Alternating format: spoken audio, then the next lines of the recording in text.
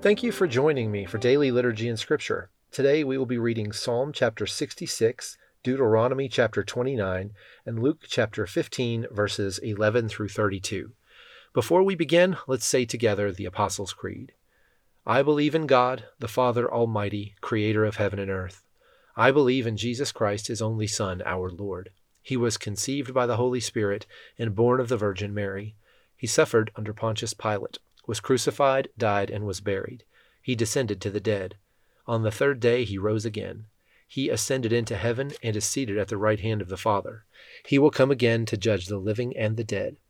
I believe in the Holy Spirit, the Holy Catholic Church, the communion of saints, the forgiveness of sins, the resurrection of the body, and the life everlasting. Amen. Psalm chapter 66. Sing joyful praises to God, all the earth. Sing about the glory of his name. Tell the world how glorious he is. Say to God, how awesome are your deeds. Your enemies cringe before your mighty power.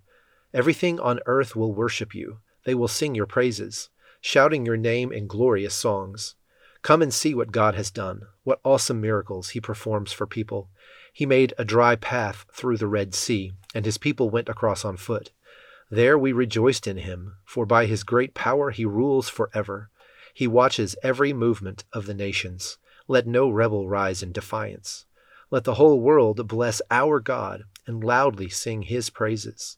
Our lives are in his hands, and he keeps our feet from stumbling. You have tested us, O God. You have purified us like silver.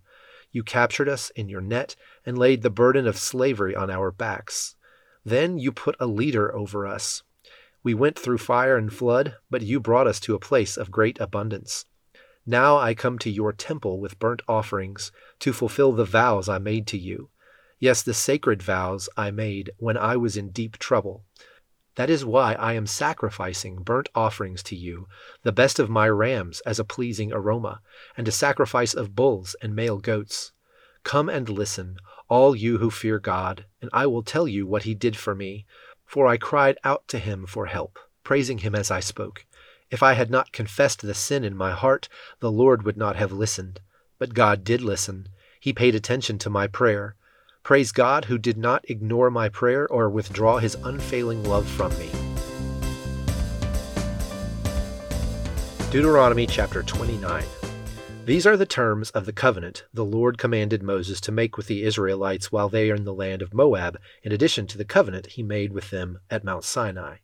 Moses summoned all the Israelites and said to them, You have seen with your own eyes everything the Lord did in the land of Egypt to Pharaoh and to all his servants and to his whole country, all the great tests of strength, the miraculous signs, and the amazing wonders. But to this day the Lord has not given you minds that understand, nor eyes that see, nor ears that hear. For 40 years I led you through the wilderness, yet your clothes and sandals did not wear out. You ate no bread and drank no wine or other alcoholic drink, but he provided for you, so you would know that he is the Lord your God. When we came here, King Sihon of Heshbon and King Og of Bashan came out to fight against us, but we defeated them. We took their land and gave it to the tribes of Reuben and Gad and to the half-tribe of Manasseh as their grant of land. Therefore, obey the terms of this covenant so that you will prosper in everything you do.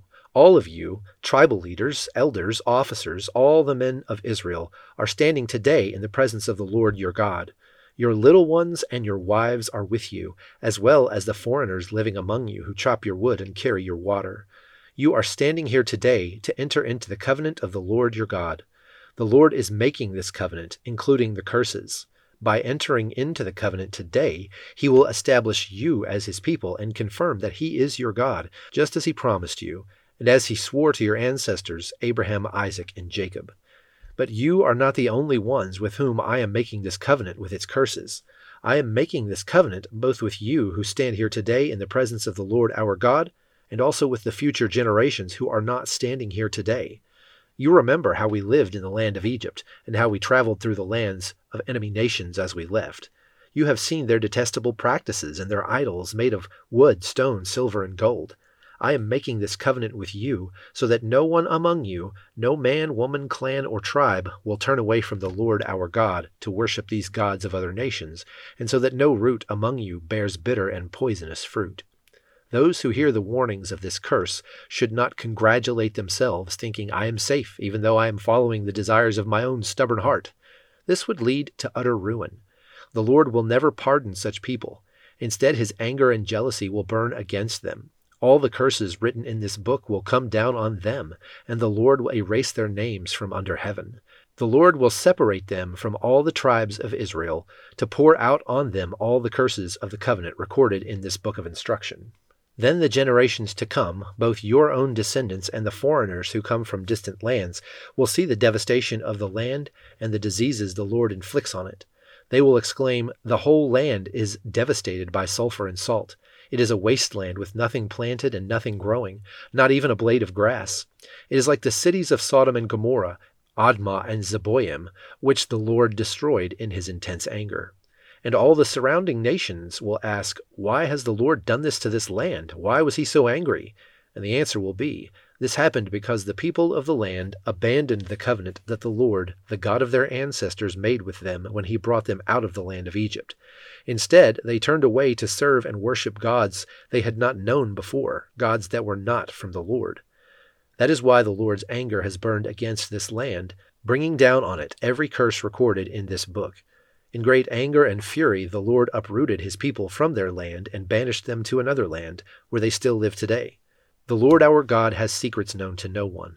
We are not accountable for them, but we and our children are accountable forever for all that he has revealed to us, so that we may obey all the terms of these instructions. Luke chapter 15, verses 11 through 32. To illustrate the point further, Jesus told them this story. A man had 2 sons. The younger son told his father, I want my share of your estate now before you die. So his father agreed to divide his wealth between his sons.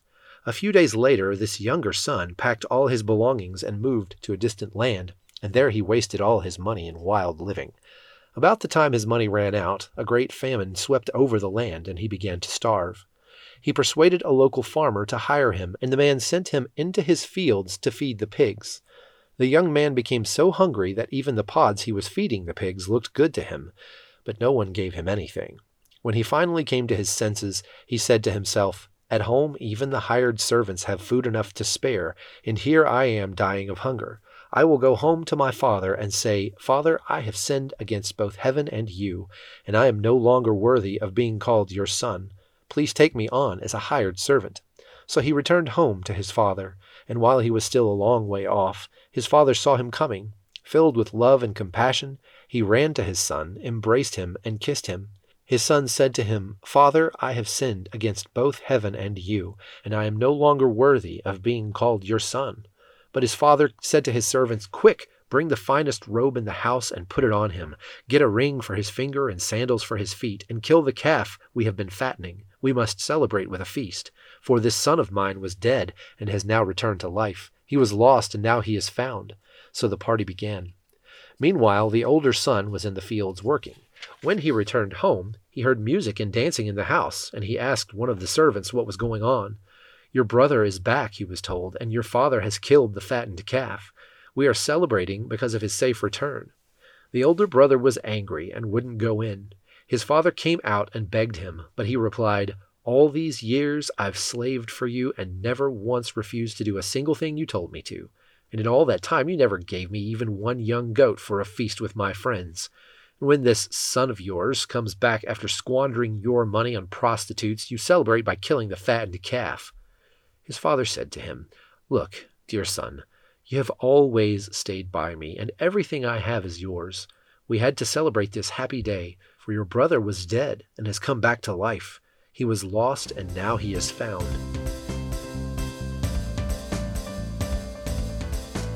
Now join me in the Lord's Prayer.